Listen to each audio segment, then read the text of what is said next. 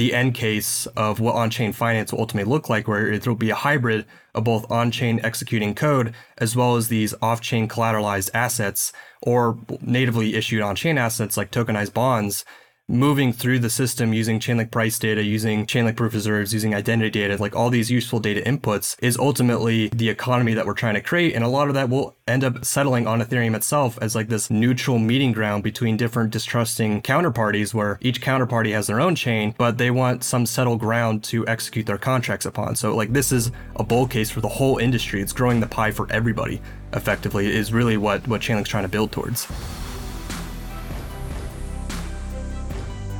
Bankless Nation, welcome to the bull case for Chainlink. A few weeks ago, we hosted a long-awaited interview of Sergey Nazarov, the founder of Chainlink. We got the pitch for why Chainlink, what it does, what it wants to do, and what economic activity it potentially unlocks for the on-chain world.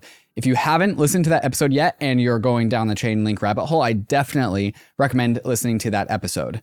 This episode you're currently listening to is what I feel is the second half of that first conversation with Sergey. During our episode with Sergey, we stayed pretty high level about Chainlink and what it is and what an Oracle network is. We never really got the chance to talk about the Link token specifically. Chainlink is understood to me now, but the role and function and upside of the Link token specifically inside of the Chainlink system was a stone we left unturned in that episode with Sergey. In this episode, we attempt to turn over that stone. What is the Link token? How does it fit inside the Chainlink system? How does it capture value? Who is going to pay fees to Chainlink and why? And how do those fees become reflected in the Link token? Sergey said that Chainlink wants to unlock the hundreds of trillions of dollars of real-world assets and bring them on-chain, with Chainlink as the conduit, of course. If that happens, how does Link token capture that value in that process? These are the questions I asked two of Chainlink's most prominent community members, ChainLinkGod and Fishy, Catfish, two crypto Twitter anons who have seemingly committed their online lives to spreading the good word of Chainlink. So I brought them on the show so I could hear from them directly what exactly is the bull case for Link. Bankless Nation, I am putting on my bull cap today. That means that this conversation is biased bullish. I am here to understand the bull case for Link and share that with you all. And if you want to understand the bear case for Link and the risks that the Link token has, this episode will not provide that. You will have to do your own research. Bear hats don't fit very well on my head. I prefer making bullish content, so that is what you'll be getting today. Disclosures before we get into the episode with ChainLinkGod and Fishy Catfish. Nothing in particular. I don't hold any Link tokens. I'm just here to help articulate the bull case. I do own a bunch of ETH, and we frequently talked about Ethereum in this episode, but that likely comes as no surprise to Bankless listeners. There is a link to all Bankless disclosures in the show notes, bankless.com/disclosures. So let's go ahead and get right into this episode, the bull case for Link, with two of Chainlink's most prominent community members. But first, a moment to talk about some of these fantastic sponsors that make this show possible, especially our preferred crypto exchange in 2023, Kraken.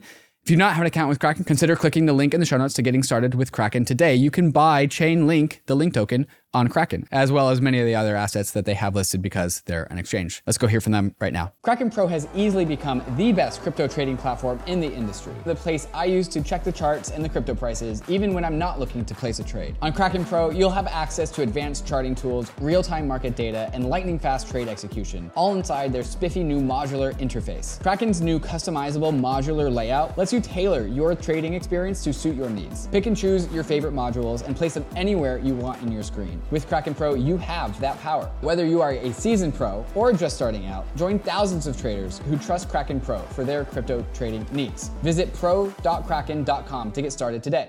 Celo is the mobile-first, EVM-compatible, carbon-negative blockchain built for the real world. And now, something big is happening. Introducing the Celo Layer 2. It's a game-changing proposal that's going to bring Celo's rapidly growing ecosystem home to Ethereum. Vitalik has shared his excitement for the Celo Layer 2 on the Celo forum, so has Ben Jones from Optimism. But why? The Celo Layer 2 will bring huge advantages, like a decentralized sequencer, off-chain data availability, and one-block finality. What does all that mean? Rock-solid security, a trustless bridge to Ethereum, and more real real-world use cases for Ethereum without compromise. And real-world adoption is happening. Active addresses on Celo have grown over 500% in the last 6 months. With the Celo Layer 2, gas fees will stay low, and you can even pay for gas using ERC20 tokens. But Celo is a community-governed protocol. This means that Celo needs you to weigh in and make your voice heard. Join the conversation in the Celo forum. Follow @Celo.org on Twitter and visit Celo.org to shape the future of Ethereum.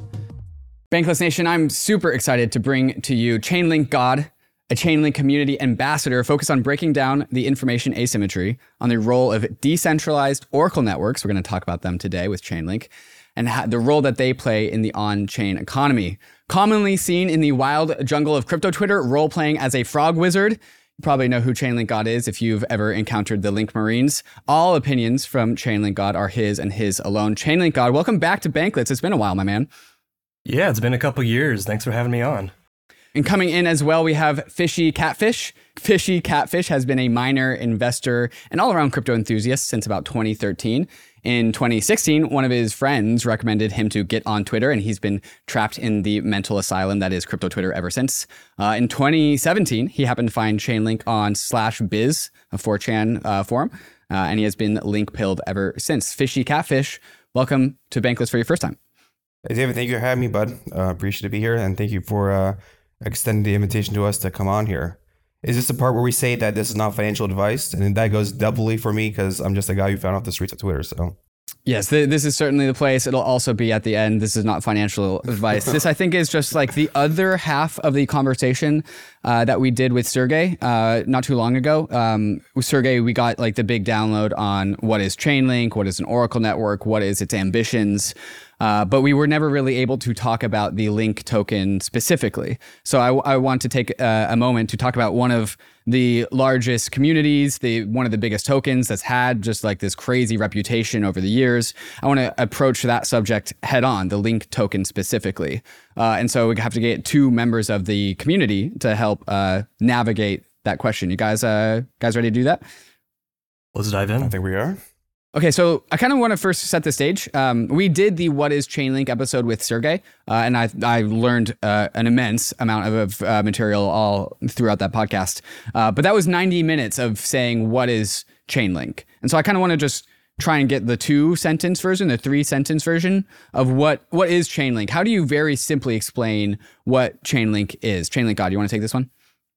Yeah, so I'll keep it brief. If you want the full explanation, then definitely check out the Bankless episode with Sergey, very in-depth. But basically, at a very high level, blockchains are very decentralized, secure networks for processing transactions. But through their security model, they can't connect to external systems. So they can't connect to external data sources to trigger a contract. They can't connect to external data servers to trigger events in the real world, like IoT devices or any kind of other devices. And oftentimes blockchains can't even connect to each other. So they're kind of these isolated islands. So what Chainlink ultimately aims to solve is what's called the blockchain oracle problem, providing a secure, decentralized source of both inputs and outputs, so smart contracts can extend their capabilities beyond what's just possible on-chain and connect to all the external data resources, the institutional backend systems, and to other blockchains in a secure way. So you can create this interoperable, secure Internet of Contracts where all the systems, Web 2 and Web 3 combined, create more useful on-chain applications. Like at a very high level, that's what Chainlink's aiming to achieve. But watch Sergey's interview on Bankless to get the full deep dive there. Yeah, Sergey's interview will explain how Chainlink gets that done, but I thought that explanation was pretty powerful. Just the blockchain oracle problem. This is a problem that exists if we re-roll the dice of crypto. Like it's a fundamental constraint of what blockchains have. Is blockchains know about themselves, but nothing else. And so the problem of bringing external data, external state, external events onto a blockchain is not a solution that a blockchain produces internally, endogenously. It needs an external source, an external system to bring that data into a blockchain system. So like if we were to re-roll the dice of crypto and like there would be a different Bitcoin or a different Ethereum and a different Solana, there would still be the blockchain oracle problem and there would still be some version of Chainlink. Is this correct, ChainLinkGod? Yeah, absolutely. Because it just comes down to the security model. Like the reason blockchains are so secure is because they're isolated, and the only thing blockchains validators care about is this transaction valid or is it not invalid? And that's what makes them so robust against attacks. but you still need these external inputs and outputs. And so you want to replicate basically the blockchain security model, but apply it to all these external data points that are fundamentally required for all the amazing use cases people love, like DeFi. It's probably the biggest one that if we didn't have oracles, DeFi would basically be Uniswap. Like you wouldn't have basically any of these other financial applications that people want to do. And in my mind, at least 90% of useful smart contracts fundamentally need oracles in order to exist in the first place. Mm-hmm. Fishy, what would you add to this definition? I view it as this kind of heterogeneous general purpose framework for compiling together these kind of external validator sets to basically provide services that blockchains need but can't do themselves. Beautiful, beautiful. And I think before we go on and start talking about the way that the Link token plays a role in this, it's worth talking about these two potential futures that exist. There's like the potential for crypto, blockchain, DeFi that exists without something like Chainlink. And then there's the version that exists with something like Chainlink. My aspirations for crypto is that it is the global financial fabric that blankets the world, right? Everyone's using it. But that there's two different paths. There's one that takes and has external data, and then there's one that's just like insular. Maybe ChainLinkGod, you can like talk about like the difference of crypto's success story with external data, with something like Chainlink, or without, and like why we kind of need it to be the one with it. Yeah, so when you look at what blockchains do and what you can do natively with just a blockchain, you can kind of bucket it into like three different things. You can mint a token, you can move a token around, you can swap a token for another, and I guess also a fourth, you could do DAO voting with private keys. But if you want to do anything else, you need some other type of trigger or some other type of external connection. So in that world, crypto would be very useful as a medium of exchange for payments, since you don't need external data resources, you just move tokens from one wallet to another. So like stablecoins would be a good use case for that.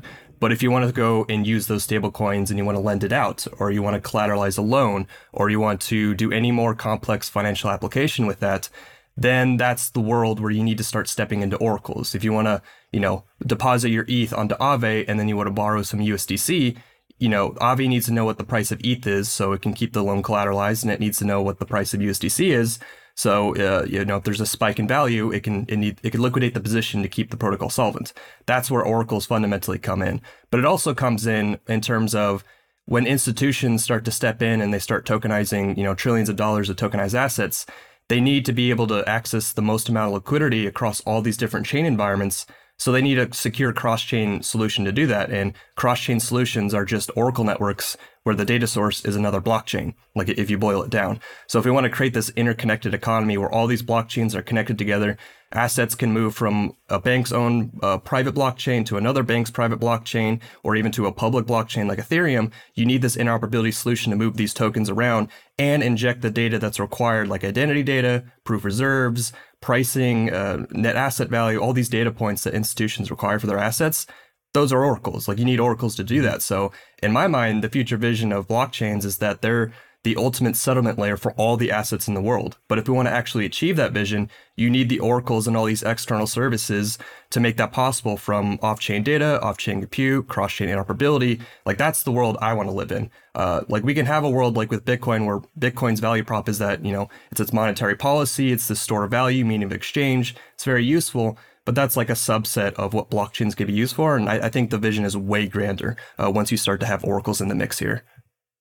Yeah, I think to put on like my Oracle Network bull hat, the world in which crypto only has data about itself is one where it remains kind of niche and a curiosity and only services a small fraction of the total spectrum of what could be financial activity on a blockchain, which I think that financial activity on a blockchain is fundamentally better for all the reasons why people are crypto people. But without having data about the world, like the world of finance, the world of Wall Street, they can make statements in their financial contracts about the state of the world because of just the nature of pen and paper contracts. It's all subjective. It can be contested in court. And so they kind of have this world of like the state of the world, state of finance, much more accessible to them.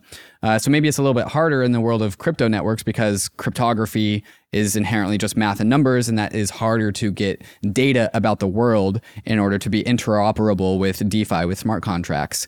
But nonetheless, if we were just confined to a world in which DeFi was about itself and not about the rest of the world, then in my mind, the crypto experiment is kind of failed.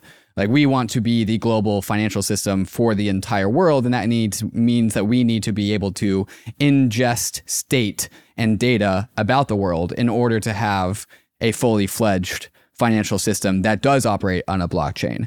That's kind of how I would articulate the most bullish version of crypto's future. ChainLinkGod, anything you would add to that? Yeah, I mean, I think one thing is that people, the crypto market cap in the ecosystem is about $1 trillion. And I think people don't see how much value actually exists in the traditional system. Like, Sergey kind of touched on this as well, but like, it's not about adding another trillion. It's about adding the hundreds of trillions of private and public assets that exist in the financial system and importing them into an on-chain format. Like, finance is where all the money lives. And so if we want blockchains to actually reach a global societal scale and really impact people's daily lives, even if they don't realize they're using a blockchain, you have to connect with the external financial system itself. And it's not like all the institutions are going to go away. They're going to replace the whole infrastructure with the blockchain, and that'll be the world. Like, that's not very practical. So you have to take these baby steps of connecting more and more systems to blockchains, bringing more and more assets on chain, to the point there's not going to be on-chain finance and TradFi. It's just going to be finance. And assets will be represented in whatever the most efficient format is. And, our bull case is that it's going to be on chain. It's more transparent. It's more efficient. It's faster to settle. It's cheaper to move, like all these great properties. It'll naturally just converge towards an on-chain format. But, this is hundreds of trillions of dollars we're talking about. This is not a small bull case that we're talking about here. It's a large opportunity. I think this was a really good setting of the table and just providing context for the vision for what Chainlink wants to go after. And I want to start to narrow this conversation about specifically the Link token and the role that Link, the token, plays in this future version of the world that we all want. So let's talk about actually where Link came to be. Like, where did it come from? What's the genesis story of Link? How did it come to exist? So before Chainlink was even a thing, Sergey and Steve Ellis had founded and they ran a company called Smart Contract back in 2014, which was actually a centralized Oracle as a service company. And so I actually got a chance to even meet Sergey before Chainlink's mainnet launch back in 2019.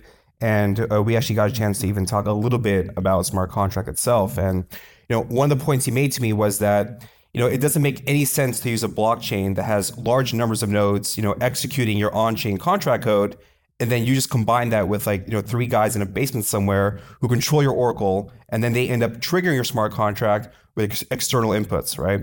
And so I'm kind of speculating here, obviously, but I took his comments to mean that they had likely realized that the path they were on was sort of destined to end with them being the three guys in the basement, where they would eventually sort of hit this hard ceiling in terms of the scale of adoption and value secured their system could safely support, and that this service provider model would not be the correct path if they wanted to fulfill their larger vision, as we now know it, of enabling a cryptographically secured, verifiable web. So it's impressive that they were able to recognize this kind of so early in their journey, and they kind of began their pivot towards repurposing and transforming their centralized Oracle as a service company into the initial building blocks of what became Chainlink, which is this open network general purpose protocol for kind of putting together these decentralized validators to perform off-chain services that blockchains need but can't do themselves. So it was impressive that they kind of figured that out and, basically started from scratch.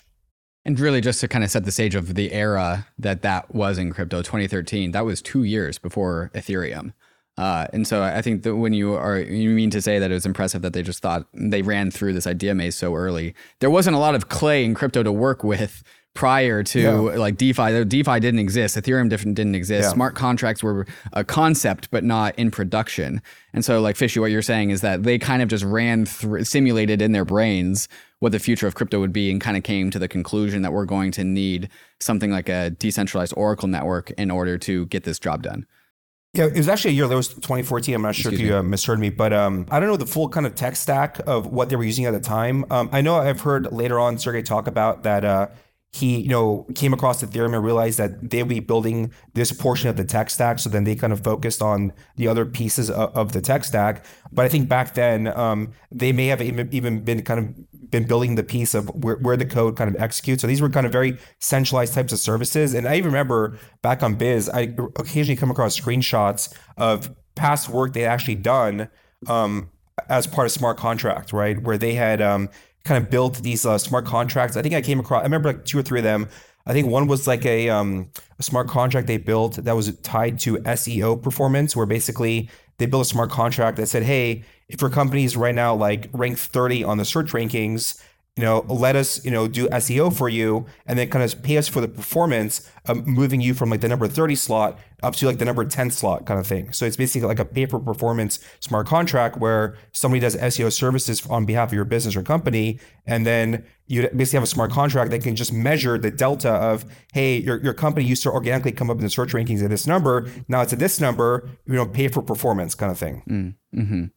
Okay, so how did we get to the link token? Where does the link token enter this story?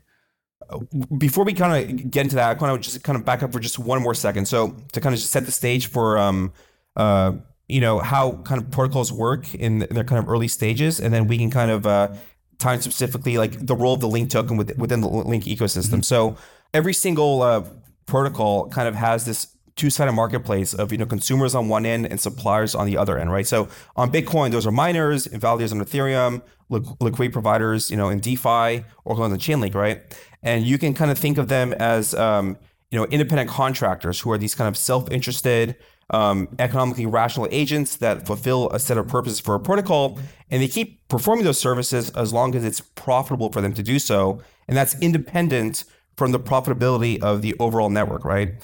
And so there's only 2 ways to pay them. You either have fees from users or you have inflation of the protocol's own token, right? So your protocol needs to have a source of funds to pay these, independent contractors on day one.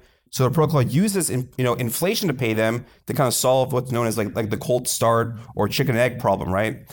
And so, like a well-run, team is sort of using this token allocation to basically find product market fit for the protocol to build up a sort of self-sustaining source of user fees to over time replace the inflation of its own token, right?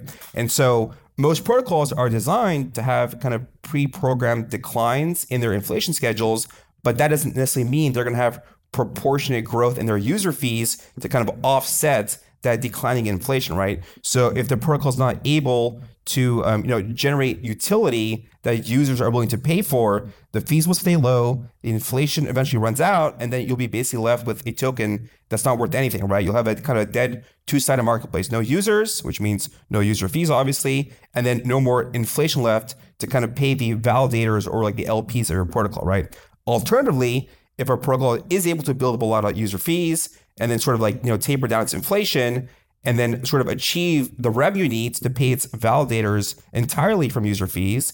And if revenue still keeps kind of growing past that point, then you're kind of setting the stage to have what becomes kind of an attractive token, basically, right? And so I basically just say, I'll kick over back to CLG in a second here, but I first want to kind of set the stage for like what CLG and I see as what are the kind of desirable properties of a token in general, and then we can kind of talk about how does the link token do that itself. And so to me, at least, like a token that's desirable is one whose inflation rate is small as possible. And then on top of that, it has real yield, meaning that it's yield generated from protocol use and not simply inflationary issuance of its own token, right? So you kind of combine these 2 metrics into one, and you get basically real yield net of inflation, right?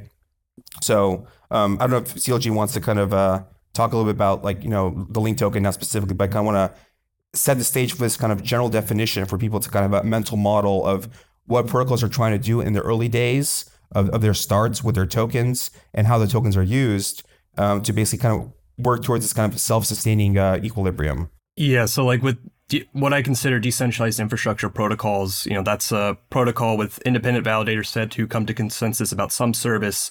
That's blockchains, but that's also Oracle networks, and they use tokens in basically very, very similar reasons. Fishy touched upon like the chicken or egg problem where, node operators aren't going to join a protocol unless it's profitable. Users can't pay to use a protocol unless there's already profitable node operators providing a service. So tokens bootstrap a network into existence in the first place.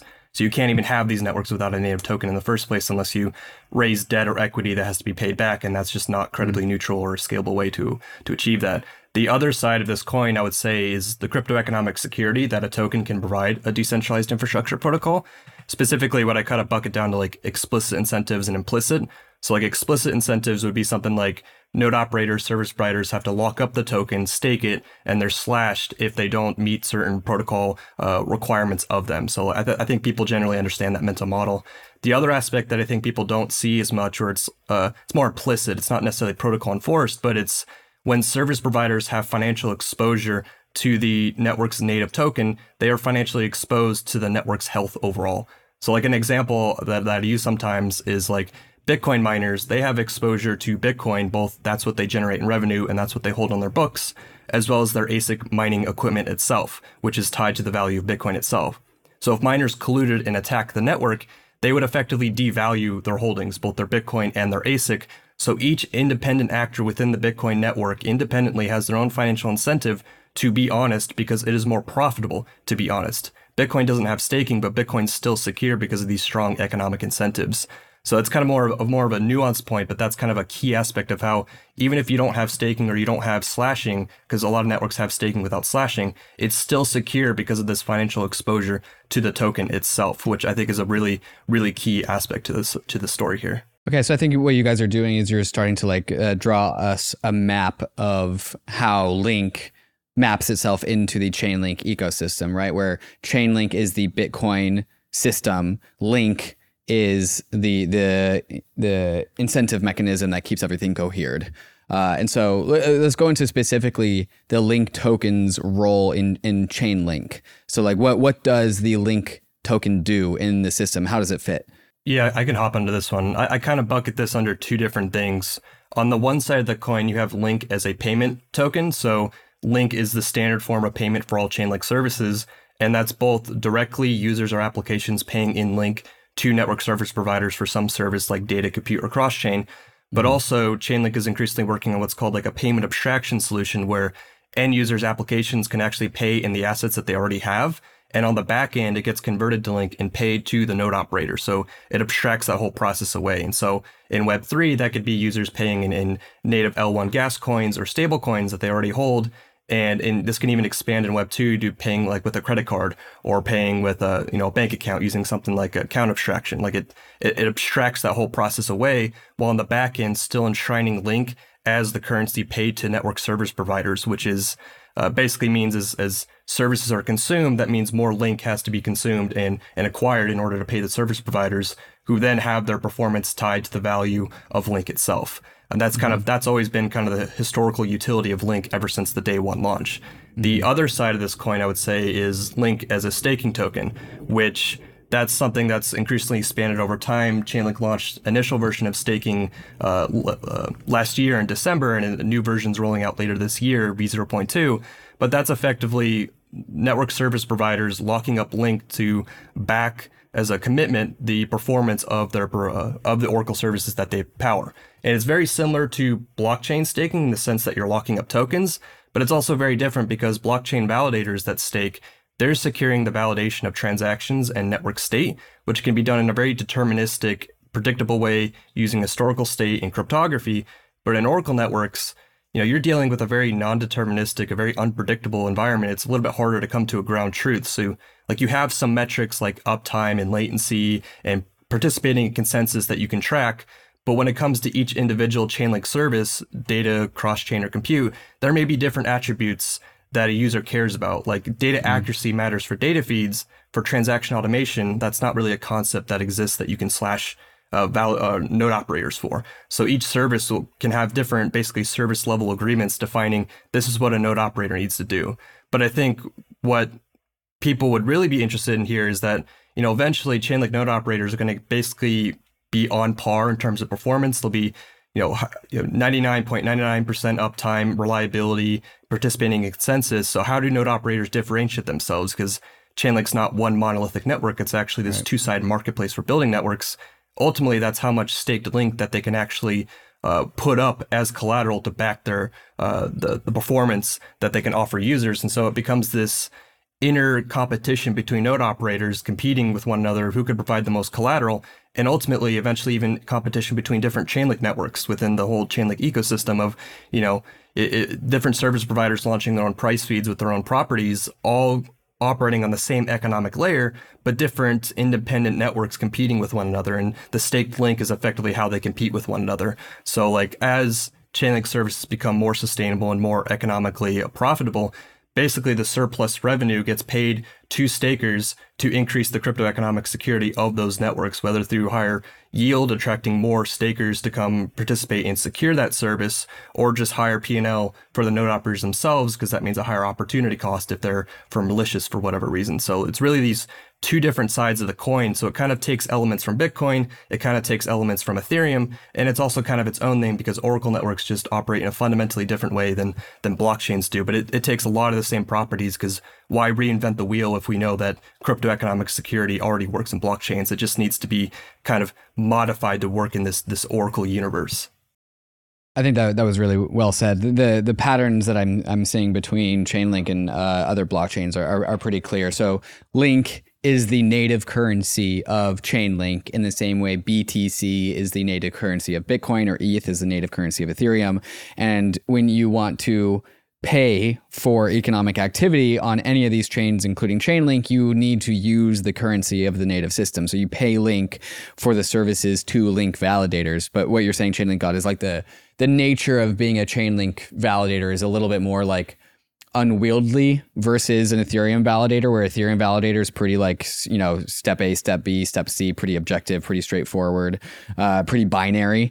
Whereas Chainlink validating is a full broad spectrum of potential validating services. And that's a little bit more chaotic and hard to corral. And that is like the nature of the Chainlink project, which is trying to set up this system that can validate more than just, cryptographic transactions. Is that a fair summary?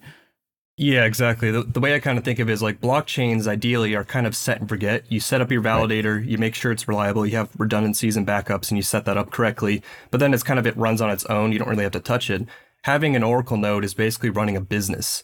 Like if you spin up a Chainlink node, you need to go do BD and marketing to go attract consumers for your Oracle services that you're providing. It's when you join the network, you're, like Fishy said, you're like an independent contractor, and you have to actively manage it. You have to choose what data sources you can provide to people, what types of computation, what blockchains even you want to connect to and provide services. So it's a way more heterogeneous environment, and staked link is like one of these differentiating factors that once everybody's basically the best node operator possible in the Chainlink ecosystem, how much staked link that they can offer, which is basically how much can be slashed and even paid out to users who are harmed if you don't perform very well. That's like a huge differentiating factor, and that'll be like a way a lot of these Oracle node operators compete as a service provider within this economy. Fishy, is there anything you want to add to this? Yeah, there's a couple of things I'm gonna add.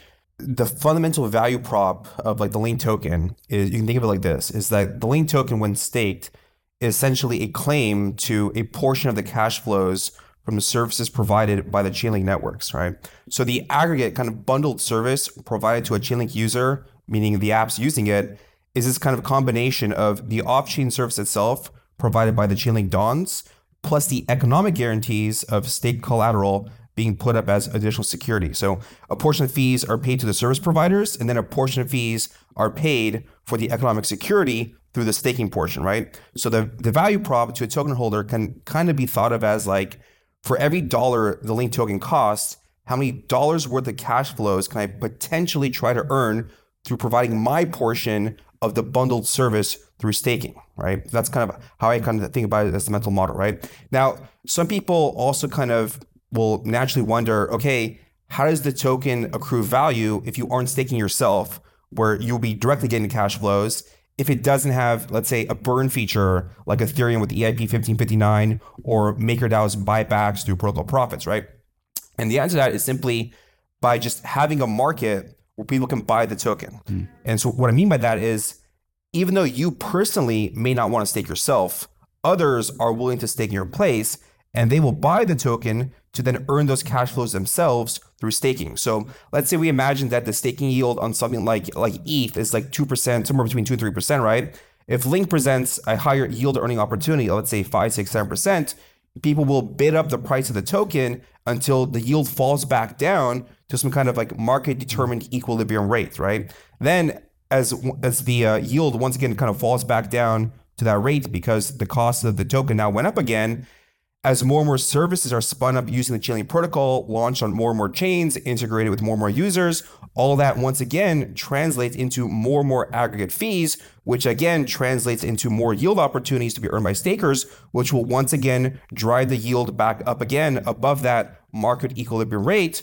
which again entices people to want to earn that outsized yield once more, and once again kind of bidding on the token, right? So, given Chainlink's kind of flexible general purpose design and it's chain agnostic, it's also future proof to be able to kind of deploy additional services which are kind of conceived of down the line, which again creates more revenue and staking yield opportunities in the future.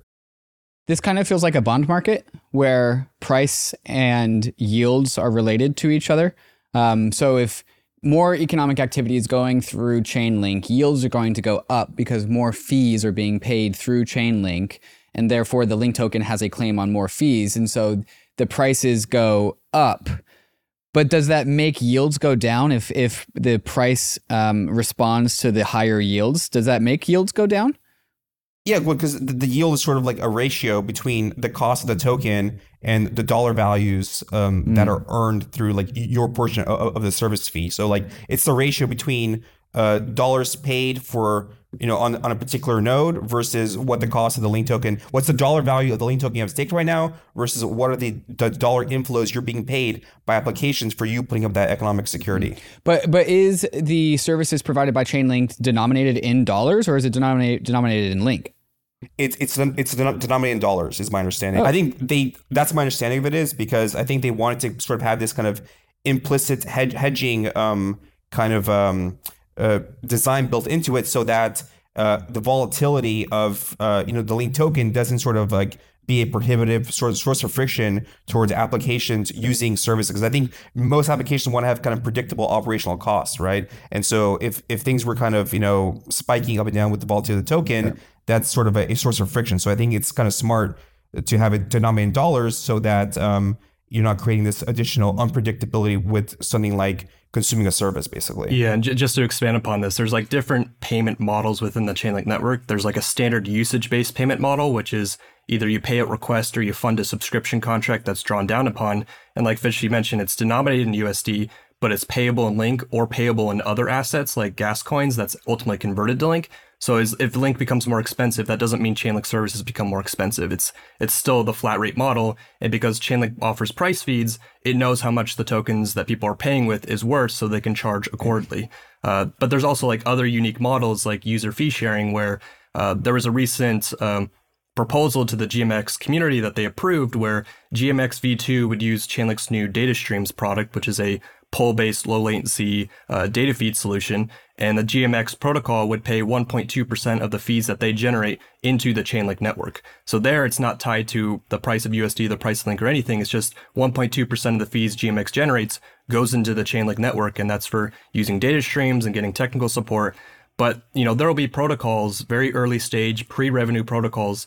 They don't have a lot of fiat, or they don't have a lot of cash flows to pay for Oracle services. They have their own chicken or egg problem, basically. So Chainlink has what's called the Chainlink Build program, which is kind of like an accelerator program where projects allocate a percentage of their token supply, usually about 3 to 7%, into the Chainlink network, and they get access to Chainlink services, and they get support from Chainlink Labs on like their go-to-market strategy, on technical roadmap development, creating custom Oracle solutions for their team. So it's like a very tight-knit early stage connection to basically try and grow these protocols so that they can eventually become revenue generating, and they can sustainably pay for the Oracle services. They could pay for the blockchain. They could pay for all these different operating costs. So like Chainlink has like multiple tiers, different types of payments, depending on where the protocol is in its life cycle. And this will probably even expand in the future. There's a whole nother one I didn't mention, the Chainlink Scale program, where blockchains commit basically they cover the operating costs of Chainlink Oracle networks operating on their network. So the end users, or rather the applications, basically have their Oracle costs covered, so they can they basically have time to start generating revenue themselves until they can start paying the on-chain transaction fees so the blockchain becomes sustainable, and pay the fees to the Oracle network so that becomes sustainable, and basically bootstrapping these blockchain ecosystems. So there's already 8 blockchain ecosystems covering Chainlink operating costs on their network, and there's 80 projects in the or 70 to 80 projects in the Chainlink build program that are very early stage, and that a portion of those tokens will end up in the hands of stakers for providing the security over the services used by build projects. So like there's a whole list of different economic programs of how do users pay within the Chainlink economy that have already rolled out. Right. And I think you're illustrating one of the differences between paying for block space in a blockchain system versus paying for services from Chainlink. And so I kind of want to drill down this one little nuance here. If I want to pay for a transaction on Ethereum, I pay Ether and I calculate the gas, and then there's a number that's spit back out at me, and then based on the market rate of what gas is going for that block, and then I just pay it in Ether, and it's completely objective. It doesn't sound like Chainlink and paying for Chainlink services is all that kind of cut and dry. So can you guys explain, how does the fee for what I'm paying for get determined? I want to ingest some data. I need to pay for that in link tokens to some data provider, and then I need to pay some amount. How does that amount get determined? Yeah, so within the Chainlink network, like Chainlink is this framework for building decentralized Oracle networks. And so Chainlink Labs is like one entity who helps build Oracle networks and works with node operators and basically wants to make sure that those independent set of validators become sustainable. But ultimately, Chainlink's a framework. So there's this inter-network competition where anybody can step in and launch their own decentralized Oracle network within the Chainlink economy and work with node operators and basically set the rates that are the most competitive within that economy itself. And ultimately, the value flow happens on chain and flows down to the node operators and flows down to the stakers who are providing those services. But ultimately, the goal is like not value extraction of just generating lots and lots of money, but it's generating sustainable, economically sustainable Oracle services, with the surplus going towards paying greater security, whether that's higher rate of yield for stakers so you get more staked collateral, or higher P&L for the node operators because that's a higher operating costs. But ultimately, there's going to be different types of entities who want to be able to pay in different ways. And if you can reduce the payment friction for users as much as possible, then they're much more likely to be able to pay for greater crypto economic security for the Oracle networks that they consume themselves directly. So like it's very different in that regard, where like with blockchains, like you mentioned, have block space, which is a finite resource on a per chain basis, because chains have to deal with state bloat. They can't have unlimited block space because then the network will centralize, and that kind of defeats the whole purpose of having a blockchain. But Oracle networks most of them are stateless, so they don't have to deal with that problem. So they can operate at the native speeds and scale of any blockchain network, and so they don't have to deal with these congestion spikes that blockchains have to deal with when they get really widely used, and then they have to scale vertically via L2s and rollups and expand out horizontally.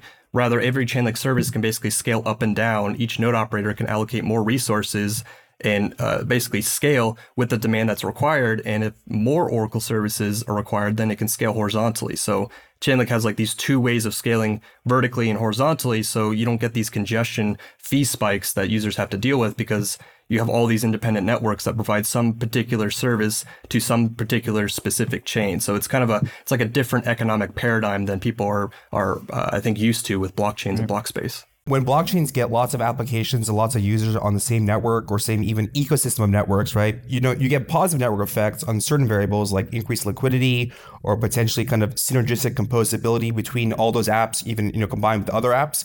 But it also creates this kind of negative like network effect when it comes to cost because of chain congestion, right? So like the same transaction that cost you $1 with a 5-second wait time last week, now it costs $20 with a minute wait time, right? And so you can kind of analogize that to sort of like Uber, right? When we have kind of like congestion pricing with Uber, when there's too many riders trying to get a ride and not enough drivers, you get congestion pricing where the price of getting a ride kind of spikes up, right? But Chainlink oracles, again, don't have that kind of same congestion spike because, again, there's no single Chainlink network, because this is kind of like horizontally sharded and, infinitely replicable protocol that keep making more shards of itself.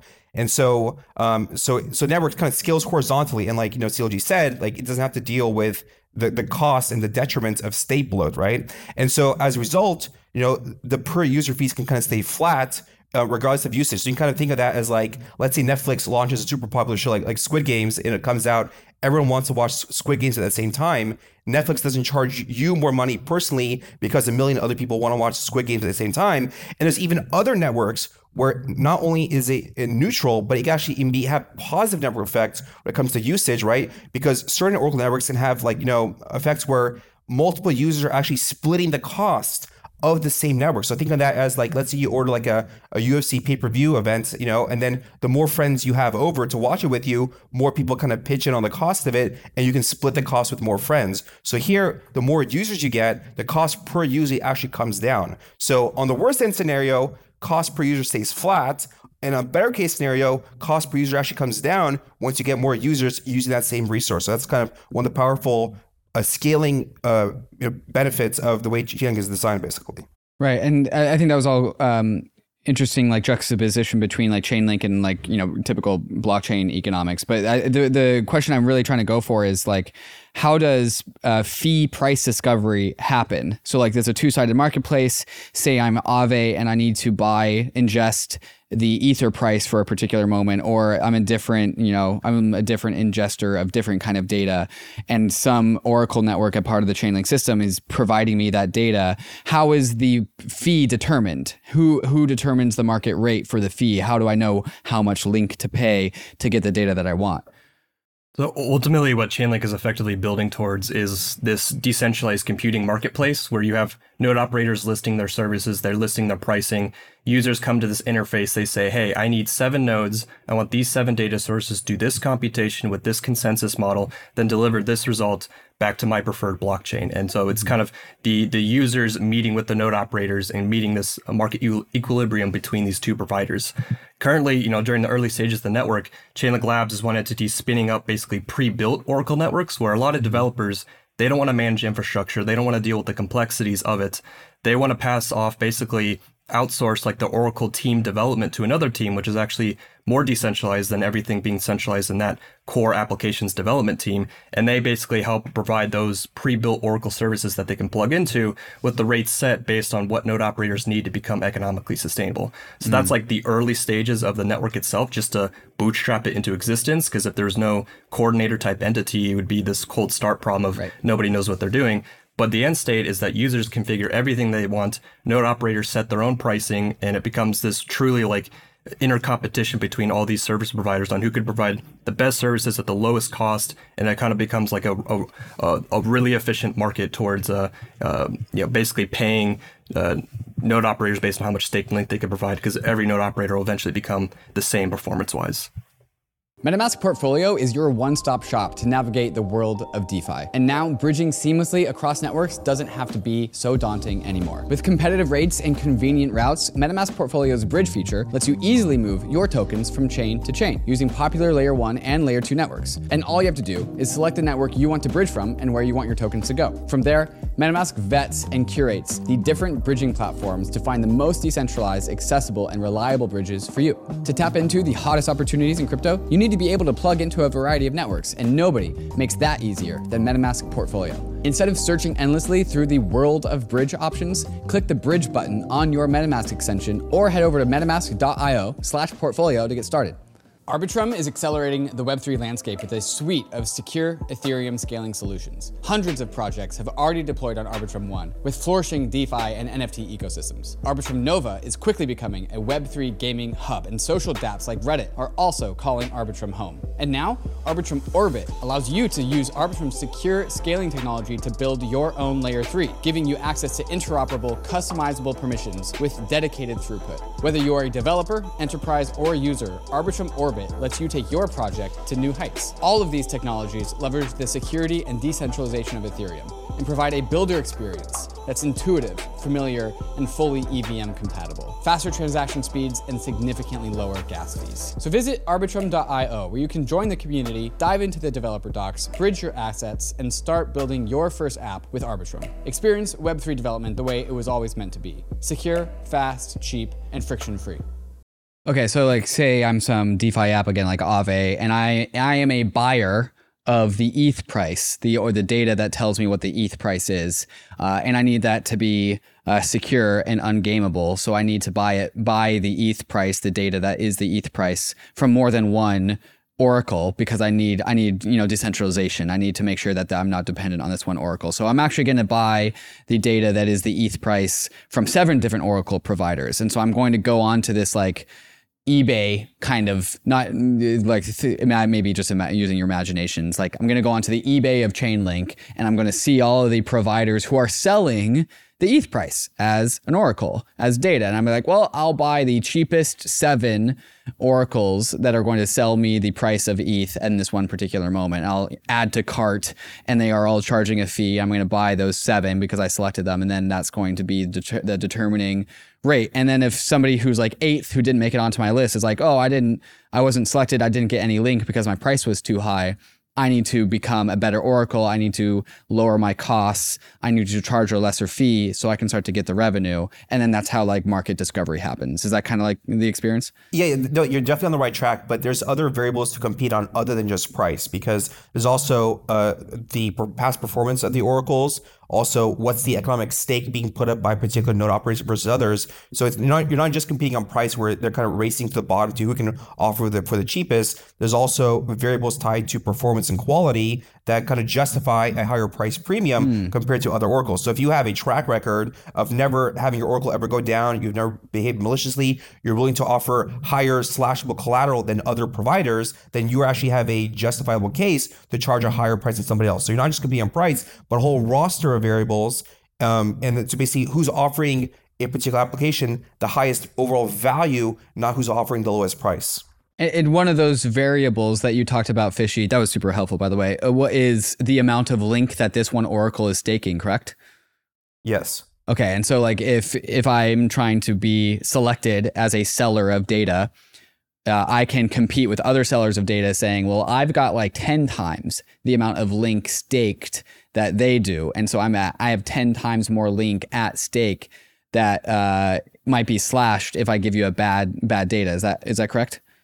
I can't speak to this on specific terms because this is something that's like Sergey just sort of introduced recently at SmartCon. This kind of, he had a slide called, decentralized computing marketplace. And obviously, I'm not part of the Chainlink team, so I don't have any insight, but I can speak kind of in a general sense that basically, you'll basically have this kind of marketplace where nodes can basically advertise. Because remember, Chainlink isn't just price fees, it's also this whole roster of services. Right. So I just the way I conceptually imagine it is like, I'm a node operator, here's the list of services that I provide, here's my past track, just like on eBay sellers, right? They have the number of stars, past track record, here's like my customer reviews, here's like, how much I'm asking for this service, and then somebody would basically come together and they can kind of compile their own validator set. So like saying like, I'm an application. Here's my security budget.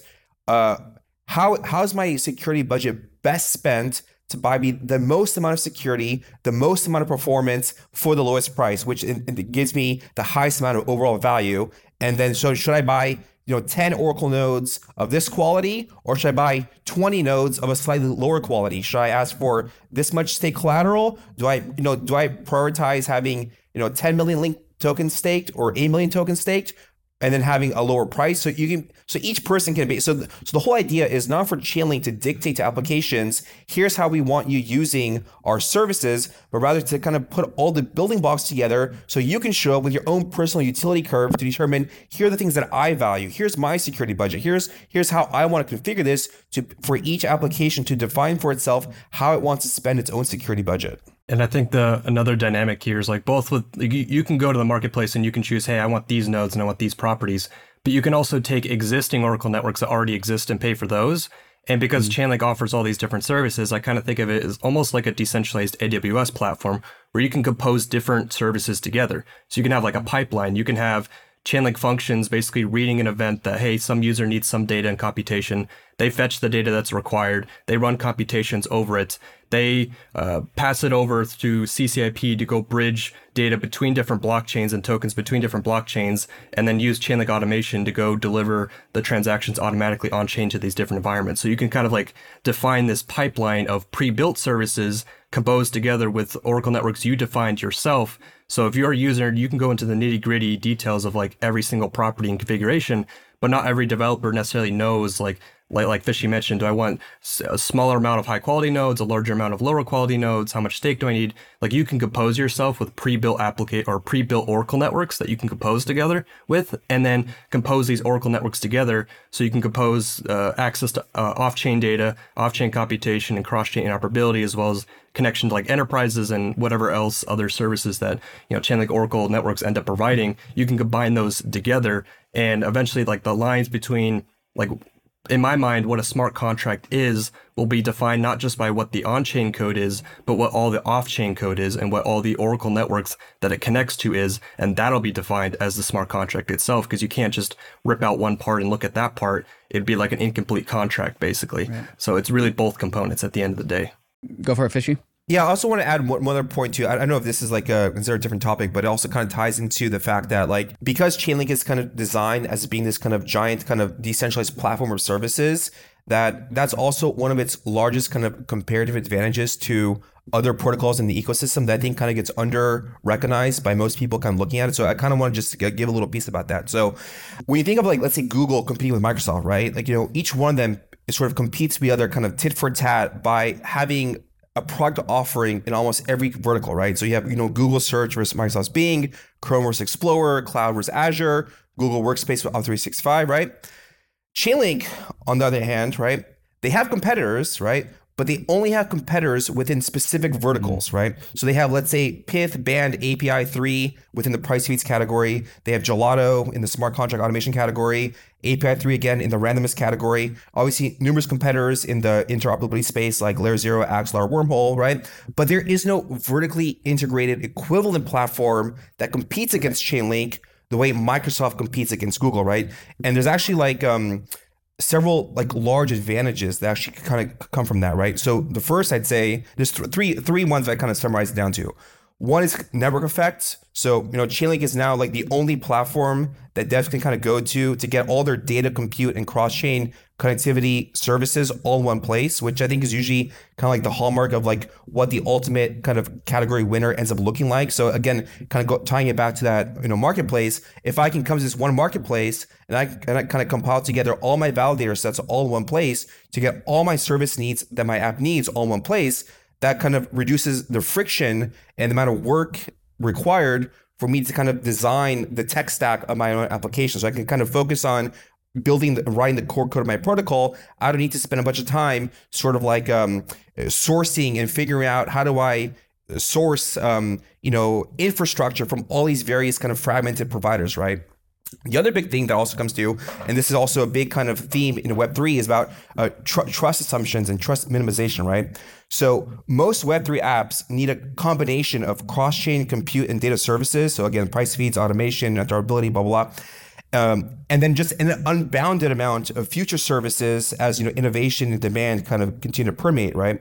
So using just Chainlink for that entire roster of services is much more trust minimized than getting all those same services from a combination of fragmented alternatives like Pyth, API 3, Gelato, Layer 0, because then you're actually layering on additional honest majority trust assumptions of more and more validator sets, along with some of them introducing, potentially kind of centralized points of failure in their tech stacks, right? So when you're evaluating, so as a developer, as a Web3 app developer, when you're evaluating the actual total trust minimization of these combined services, you need to aggregate together all the separate trust assumptions each separate service introduces, because they all add their own individual trust assumptions towards this kind of cumulative trust assumption, metric that the application has onboarded. Or if you get them all through Chainlink as a one-stop shop, you aren't layering on additional trust assumptions while you're adding on additional cross-chain compute data services, right? And so oftentimes when I see like analysts or researchers or even other teams kind of put forth analysis about the varying degrees of trust minimization between right now, like interoperability solutions are a hot topic in crypto, is that they sort of analyze the trust assumptions of the user in a vacuum. So meaning that they sort of like start measuring from this assumed starting point of the user has no trust assumptions, and then they measure and estimate the marginal amount of trust assumptions that be added if, let's say, a particular interoperability solution will be integrated, and they just stop their analysis right there, right? But the reason that's sort of disconnected from reality is for twofold. A, most applications need, again, the combination of numerous cross-chain compute data services, which will all add more trust assumptions individually. So just analyzing the bridge by itself kind of gives you an incomplete picture. And B, most of the applications are already using compute and data services as far back as 2019, which means they've already onboarded those trust assumptions. So you'd actually need to know what default trust assumptions does a particular application already have from the other services it's using before you could then kind of determine how trust minimized is this cross-chain protocol you're about to add on to what they're already kind of doing, And so most of the kind of like, let's say interoperability teams, they only offer the bridging protocol as their only product. So when they write analysis, they view every user as someone who has zero trust assumptions. They figure out what sort of trust assumption their bridge now introduces to them. And then they view their bridge that they're offering as the only add-on service that the user will ever be using from now until the end of time. So that's kind of like the powerful effect that Chainlink has from kind of being this kind of combined, integrated platform. And the last point is also, because Chainlink is sort of like economies of scale, is that because Chainlink validators are offering all these other types of services, they actually don't need to charge as much money for each individual service because they have multiple streams of revenue. So if you're building some kind of infrastructure protocol and you only offer randomness, or you only offer proof of reserves, or you only offer the bridge, you sort of have to charge more money because that's the only thing you can offer, right? But if I'm a validator and I can offer this kind of integrated complete package where I get some money on this service, some money on this service, and this service, I don't need to charge quite as much on any one service. So you kind of put all that together, you kind of get this great value prop of having, lower trust minimization, economies of scale, and network effects. And I think just to add on to that, like setting this into context, like what would an application that would require multiple services look like? And I think tying this to tokenized real world assets, like first, institutions need to be able to connect to all the hundreds of different blockchains that exist. And they can use Chainlink CCIP as an abstraction layer, a single integration point to connect to all these chains. But then they need to be able to inject those real world assets with external data. So that's a whole other set of services that Chainlink natively provides, where you can inject it with proof reserves, identity data, pricing, and nav to keep that asset updated. So, institutions can actually interact with it and it becomes a useful, updated real world asset. Then those institutions need to be able to move it cross-chain between different environments so they can buy and sell real-world assets between counterparties who aren't in their permission blockchain, or they can interact with public chains as like a neutral meeting ground. So then that's something that Chainlink CCIP also offers. But when you move tokens cross-chain, you need to make sure that those assets continue to get updated with the real-world data that it requires to stay updated and relevant. So you really need a platform that offers both cross-chain and data at the same time, so that your asset doesn't get bridged to a chain, it loses all its context, and the golden record on chain gets broken. So you really need a platform that offers both, and Chainlink's basically the only platform that offers both of those solutions securely at the same time, so that you can use real world assets in a very useful manner, both cross-chain and updated, so that users know exactly what the token that they're touching actually is. So that's like one tangible example of how you would compose these different services together. I think the explanation that Fishy just went through and the way that you finished it off, ChainLinkGod, is just really rhymes well with why kind of Ryan and I aren't poly layer one enthusiasts. Whereas just like there's every single new layer one just adds in like another risk dependency, especially when there's like a bunch of bridges and you bridge your ETH to Solana and then you bridge your Solana ETH to Avalanche, and all of a sudden you have like 3 chain dependencies, and that we've only talked about 3 chains. The whole idea of putting composability inside of this one single system, I think, has a lot of just the network effect benefits that I see when we articulate like kind of why we think that one chain will rule them all. Is kind of like the same articulation for what you guys are saying. Well, don't unbundle Chainlink into 17 different services, put it all together, because it's all the network effects and efficiency is just better if we put everything under one roof. I definitely resonate with that reasoning. And then also what I also point out too is that like Chainlink is able to sort of like offer value and generate value and capture fees at like all these kind of different parts of the modular tech stack by acting as a layer 0. It can offer certain things at the layer 1, at the layer 2. Mm-hmm. But another thing that's also sort of unique to Chainlink, unlike other things, is that Chainlink is also kind of able to capture fees, in the kind of private chain ecosystem as well too. So I know it's kind of like a taboo subject, but I mean, obviously, as we're trying to kind of like work, as we're trying to see kind of Sergey's vision of this kind of internet contracts materialize, it's going to require kind of incremental stepping stones before that happens, And so right now, the kind of first step for many of these enterprises on their ends is sort of beginning with their own kind of like private chains, and there's also like lots of regulations that are still sort of in place that are kind of restricting these enterprises from sort of being able to dabble maybe as much as they even like to in the kind of public chain ecosystems. So one of the things that like recently at SmartCon 2, they had a representative from Euroclear, which is like the big European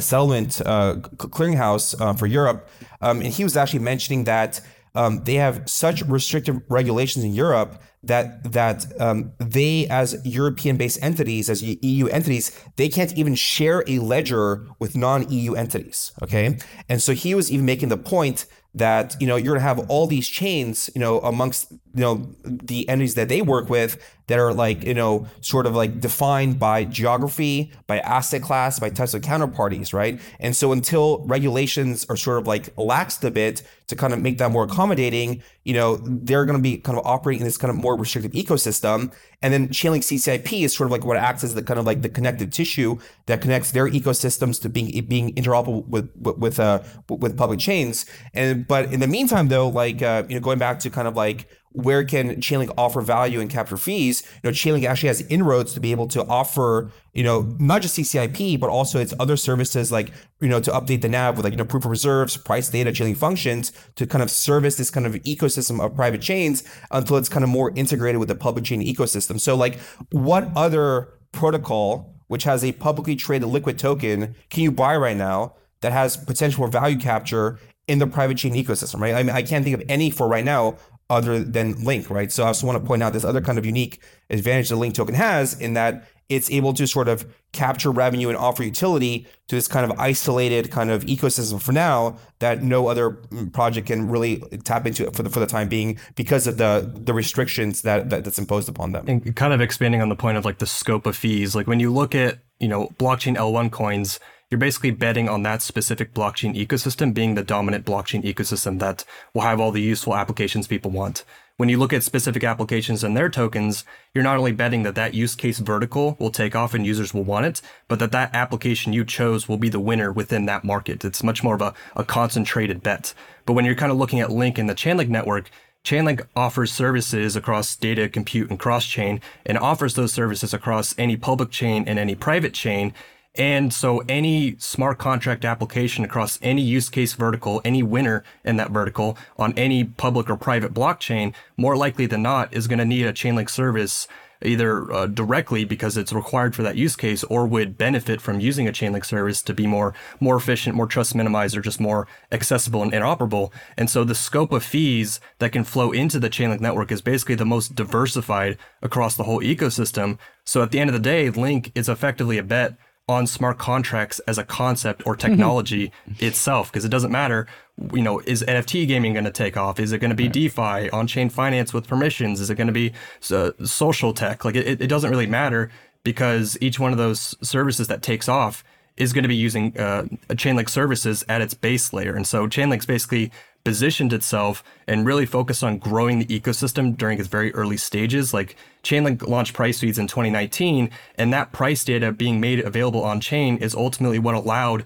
DeFi Summer to explode as large as it could, because those applications required price data to exist in the first place. So it's not only powering like these existing use cases, but enabling entirely new markets and use cases to exist as well across any of these different verticals itself. So that scope of fee, I think people don't necessarily see or realize, because a lot of it happens in the background. As an end user, you may not necessarily realize you're using Chainlink, but in the payment pipeline as a user, a portion of your fees is flowing to the Chainlink network and turning into the format of Link to pay those service providers. So at the end of the day, the scope of fee is like the broadest possible funnel that could exist across the ecosystem. There's something in the Link economics that I want to close the loop on. So we've talked about all these different possible ways of being a validator, all the different like Oracle services that they could provide. And then we also talked about like the marketplace competition to being the best Oracle provider across a variety of different ways of measuring that. And so like say I'm a really good Chainlink operator, node operator, Oracle validator operator. I don't know what you call these things. But say I'm a really, really good one. And I'm providing, people are paying me a ton of Link in order to consume the data that I'm providing them. Why And so therefore my yields or my revenue is strong. My yields are strong. But why does buying more Link create more revenue for me? Like how does Link actually turn into a capital asset? Does that question make sense?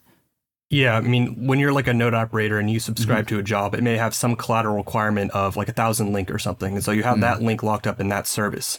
And if you want to expand your services and offer other jobs and capture other jobs, you may have to put up additional Link to back those services.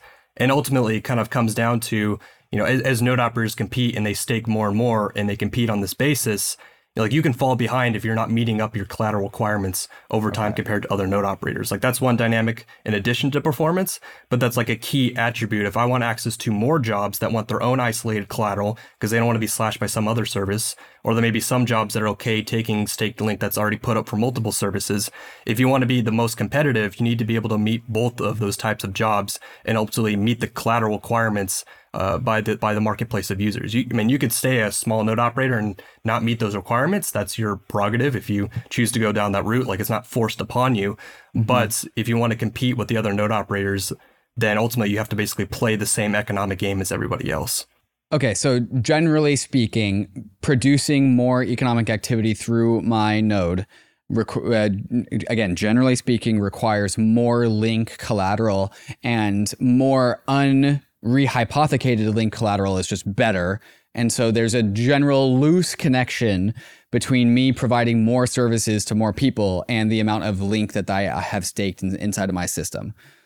I would say like there can be a loose connection, but I think a lot of it could be like directly tied to it, where if I don't have the Link to offer a particular service or get access to a job listing, I just fundamentally can't service that job itself. So my revenue would basically be capped at some kind of ceiling if I can't provide that service. Because basically, let's say you take on like 5-6 jobs and all your collaterals are already allocated to those jobs. And now jobs number 7, 8, 9, 10 come through the door, but now all your collaterals are already kind of like allocated to those other jobs. You would now lose out on the revenue that you could have captured additionally by servicing these additional jobs. Understood. And this is the way that Link actually becomes hooked into yield. And it's kind of like a market forces mechanism, whereas like Ether, it's hooked into Ethereum's yield very directly. Like the protocol pays the yield, is objective. There's no subjectivity there. But with Link in the system, it's kind of like, well, the market forces connect the Link token to the yield that you get.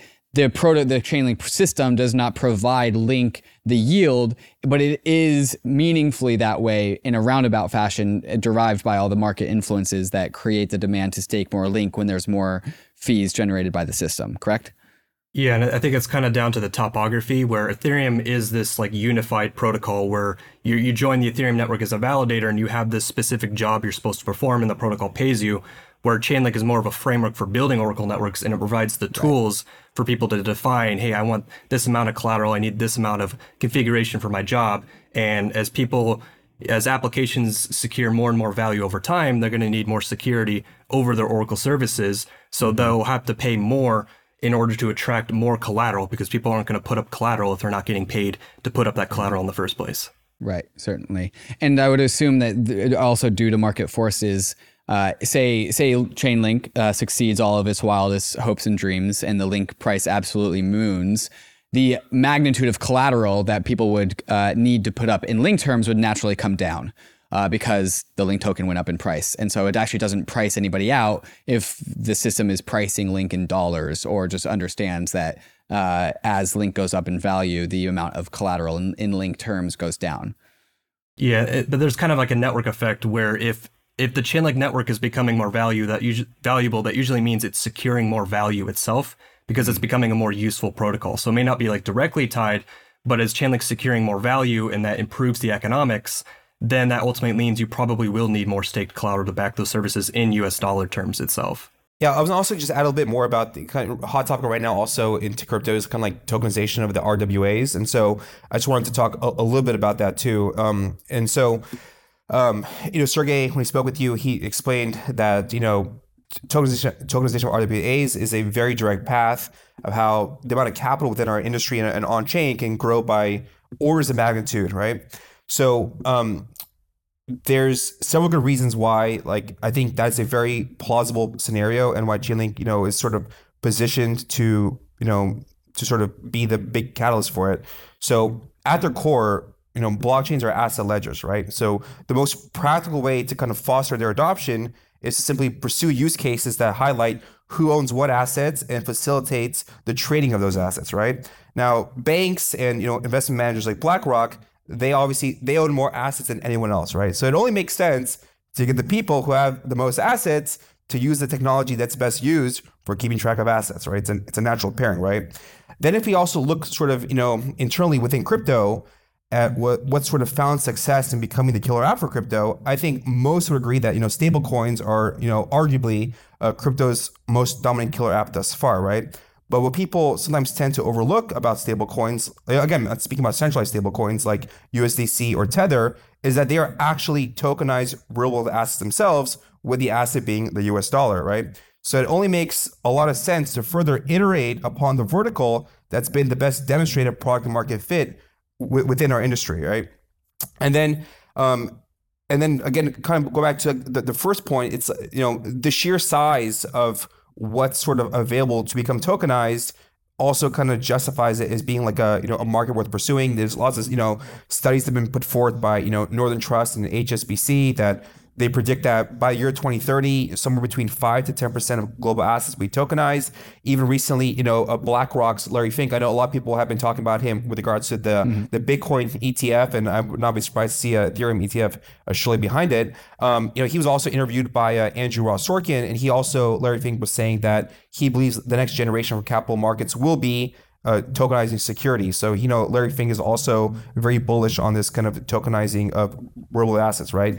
And so another point to also make is I know among Bankless, I know one of the big ethos you guys have is sort of democratizing access to investments and the financial system across the board. I listened to also a webinar from a gentleman by the name of Richard Walker. He works at Bain, and so he made the point actually that over the past 20 years, the compound growth rate of assets in these kind of private markets, meaning that the private debt market, private equity, and global real estate in the private market has 4 times outperformed that of public assets, right? And so and access to those private markets is kind of heavily restricted from sort of being accessible by a wider kind of range of people. And so if we were able to kind of tokenize those assets to kind of make them more liquid, programmable, increase transparency, interoperability, reduce risk costs, it would sort of democratize access to those asset classes, which I think is a net win for investors. And I know initially retail buyers would not have access to them at first, barring regulatory concerns. But I think over time, I think those would also be made available. And so I think kind of the eventual goal or vision that these institutions and banks have for these kind of private market assets is that if you think about how easy it is for you to buy a share of Tesla stock on Robinhood or E-Trade, you can do that in a few minutes from your phone. There's layers and layers of friction before a retail investor could get access into these better performing asset classes the way they get access to publicly traded stocks through these kind of brokerage accounts on these mobile apps, right? So I think the goal is eventually to use tokenization to make those asset classes as accessible as these publicly traded equities are on mobile apps on these brokerage firms. So I think that's the kind of the eventual vision they have for it. Yeah, and kind of just to tie onto that, tying it back to Chainlink, a lot of what Fishy's talking about is not theoretical, oh, please, institutions get interested in RWAs.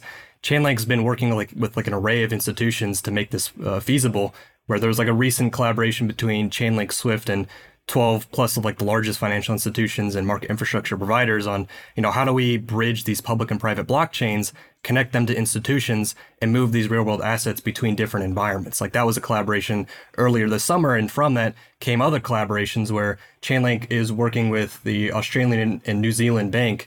They have $1 trillion assets under management, and they're working on, or ANZ is creating a tokenized asset marketplace. And what they're doing with Chainlink is allowing those RWAs that they're issuing or allowing to trade on that marketplace to move cross-chain and cross-currency, swapping currencies in the process. And ultimately, because of blockchains, it's cross-border as well, and basically scaling that out. And there was also announcement where the DTCC, which is a CSD settling, 2 quadrillion, which Sergey mentioned on the last podcast, where they're working with Chainlink on basically bringing these capital markets on chain. So like, this is not really a theoretical concept, but this is something that Chainlink is actually actively pushing towards. And I think one thing that when people look at like the market opportunity RWAs, they look at how, what's the size of this existing market? And if we tokenize it, that would be $10 trillion. And we could probably do this within 10 years. But I think what people don't see is that tokenization is kind of like securitization, where you create entirely new financial products. So what are the new types of financial products that are only possible because of the properties of tokenization itself? How large will those markets be? And how large will existing markets grow because of the efficiency offerings from tokenization itself? So I've seen various numbers of if we bring this market on chain, it'll be massive. But I think even that's underscoring the creation of entirely new markets that'll fundamentally require something like CCIP, so institutions can connect to those chains and so they can move those assets between different blockchains and keep them updated at the same time. And that's ultimately the end case of what on-chain finance will ultimately look like, where it will be a hybrid of both on-chain executing code as well as these off-chain collateralized assets or natively issued on-chain assets like tokenized bonds, moving through the system using Chainlink price data, using Chainlink proof reserves, using identity data, all these useful data inputs is ultimately the economy that we're trying to create. And a lot of that will end up settling on Ethereum itself as this neutral meeting ground between different distrusting counterparties, where each counterparty has their own chain, but they want some settled ground to execute their contracts upon. So this is a bull case for the whole industry. It's growing the pie for everybody, effectively, is really what Chainlink's trying to build towards.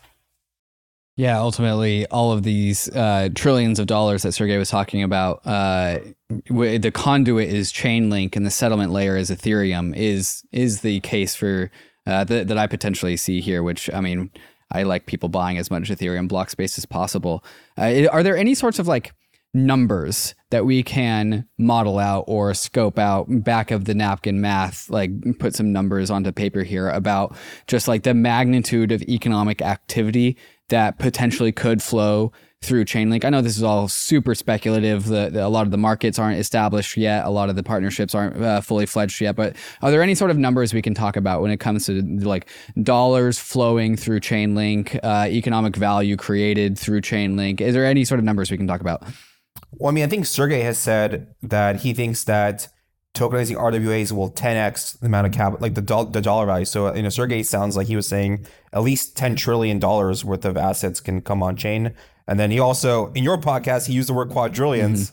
But again, that's just the DTCC total settlement volume. So again, like you're saying, it's hard to know exactly what's going to happen on chain, but it seems that I think we're talking at least, I don't know how many zeros that is, but tens of trillions, if not hundreds of trillions of dollars worth of capital eventually making its way on chain. Yeah, and when you look at what are the institutions themselves saying, there was a BNY Mellon report that said 97% of institutional investors agree that tokenization is going to revolutionize asset management itself. So basically that whole asset management industry is looking towards tokenized assets, and that's hundreds of trillions of dollars sitting within BlackRock and these other asset managers.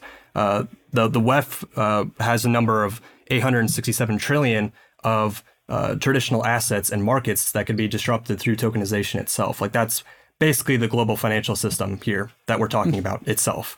Even Citi is saying for private markets and tokenization, that's likely to grow 80 times by 2030. So each of these institutions, they have their own projections based on what markets that they serve themselves. But unilaterally, you look at the existing markets, most likely those markets are going to be converted to an on-chain format or benefit from the transparency of smart contracts from specific processes happening, converting more and more of that on-chain, even if it's not the whole financial product that occurs on-chain itself. So you could basically look at the financial products itself and you can come up with estimations how much is that market going to grow itself, and trying to estimate entirely new markets that we can't think of, how much will that grow, is trying to kind of think of internet use cases in the 90s where it's kind of thinking, how much can electronic mail scale the global economy? Well, email was one primary use case, but obviously the use cases went way beyond that to use cases we couldn't even imagine. So even trying to project it is a little bit difficult because we can't imagine all the possible use cases that could be on chain, because there'll be entirely new products that are created because you have this non-custodial, automated, transparent financial system where previously agreements that involved too much risk and trust couldn't be created, but now can be created. Plus, you have all the developing nations where they don't have a very robust legal system. So a lot of institutions can't operate in that environment because they have no system to fall back to. But if they can fall back to a blockchain that's automated, that's billions of people that we're talking about being introduced into a global financial system that previously they had no access to in the first place. So like, this isn't just like, can we make security settlement 10 times faster and cheaper? It's also, can we just bring everybody else into the financial system itself, which is ultimately kind of what I think, and correct me if I'm wrong, is like ultimately the bankless vision of everybody should have access to financial services, no matter who you are. And Dave, if you want to see how hard it is to predict, just ask Nobel Prize winner Paul Krugman about how hard it is to predict the economic impact of the internet, who said that the internet will be no more impactful than the fax machine, right? So, we're kind of, it's like, I don't want to be the Paul Krugman of crypto and to throw out a number that's not going to, be realistic. But I'll go on record. I personally think that tokenization of RWAs will end up being, by dollar value, obviously, the biggest use case in crypto by just the sheer fact of like two things, right?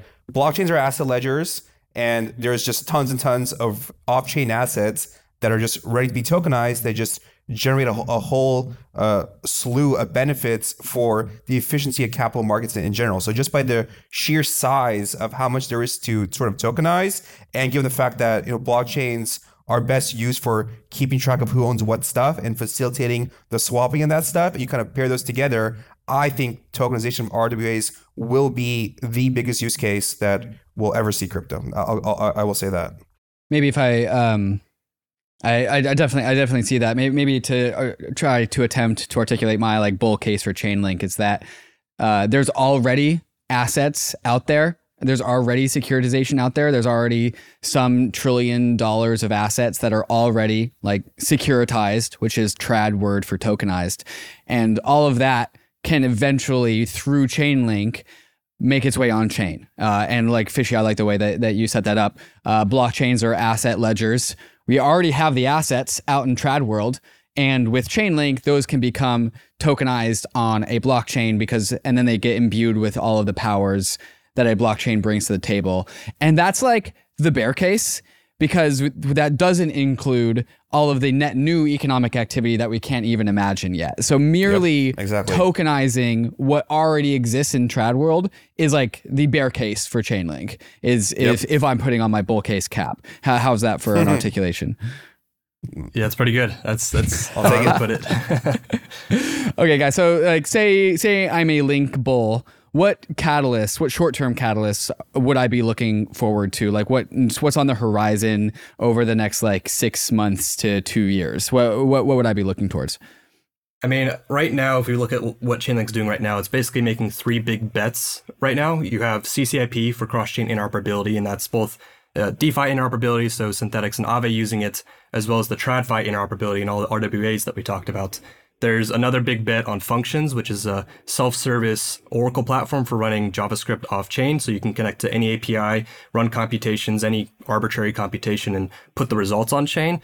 And then there's data with data streams, which is a pool-based low-latency Oracle, which is very, very useful for DeFi perps, which I think are still very small compared to what they could be. I think all perp trading will eventually happen on these exchanges, and that provides the price data to prevent front running and to have these low-latency settlement of trades. So like those are the 3 things of basically scaling those 3 components, and then I think over time it's hard to tell the timelines with institutions because it's really like regulatory dependent, and it'll be different environments. Thank God the US isn't the only environment looking towards tokenization. They're kind of far behind, but I think we're going to increasingly move from tokenization or these POC experiments that institutions want but haven't scaled up to actually seeing mainnet production use cases of tokenized assets flowing onto blockchains and interacting with DeFi itself, made possible by CCIP. I think that like we kind of touched upon this, but I think that's really the bull case of seeing that come to life itself, and the realization of this decentralized computing marketplace where ultimately it's completely self-service. Everybody can define their own Oracle networks and define their collateral requirements within that environment, and just seeing how much the ecosystem can actually grow from that perspective of Chainlink providing all the platform services. Like I agree with Fishy that tokenized finance, DeFi, institutional DeFi, well, like whatever you call it, I like on-chain finance.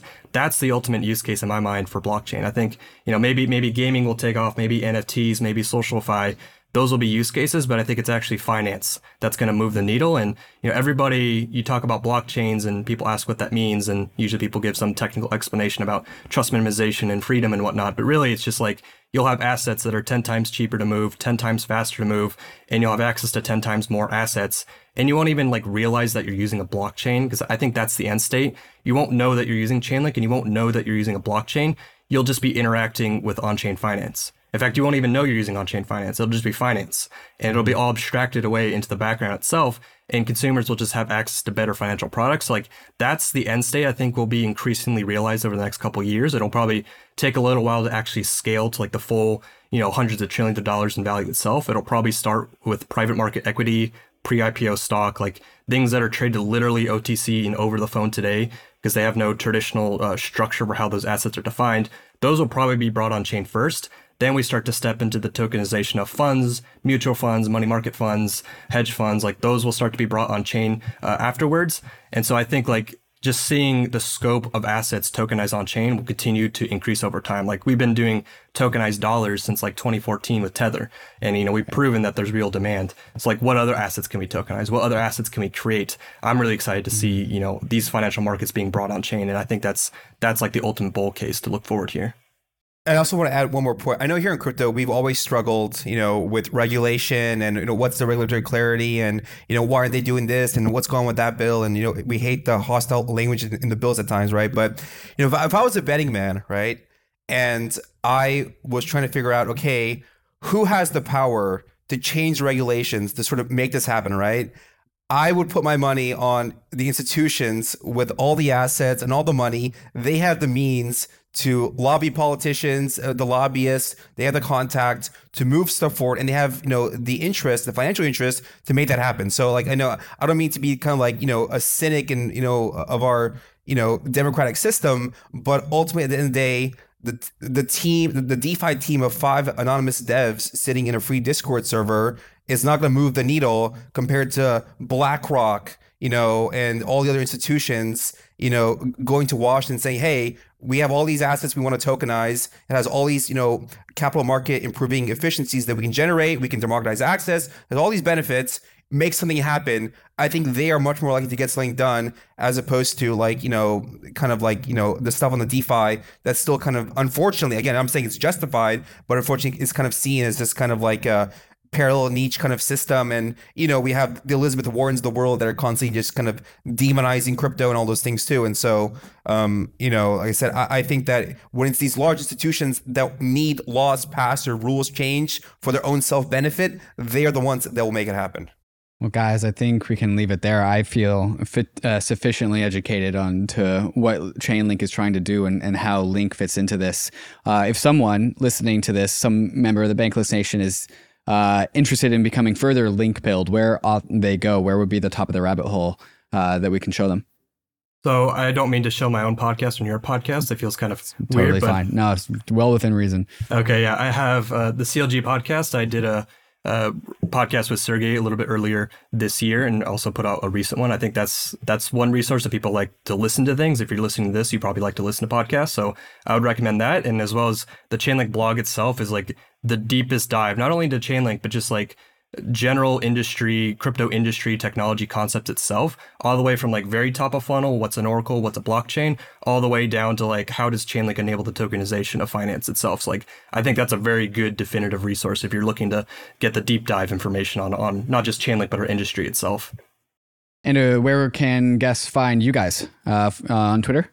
You can find me ChainLinkGod on Twitter. You'll probably see me talking about Chainlink or DeFi or just battling the misinformation. Yeah, and I'm right alongside in there on Twitter as Fishy Catfish on Twitter. Shoot me a DM. I'm always happy to answer questions about Chainlink and or talk about whatever. Just find me, and I love chatting with people. Well, guys, thank you for coming on the show today and helping me articulate the bull case for Link. It has been a long time coming, but now that, like I said at the beginning, now that we did the show with Sergey about Chainlink, I felt like it was only time to do the other half of that conversation with this episode for Link. So thank you for coming on and helping me articulate that story. Bankless Nation, you guys know the deal. Risks and disclaimers. Crypto is risky. Chainlink's risky. Link is risky. Tokens are risky. You can lose what you put in, but we are headed west. This is the frontier. It's not for everyone, but we are glad you are with us on the Bankless journey. Thanks a lot.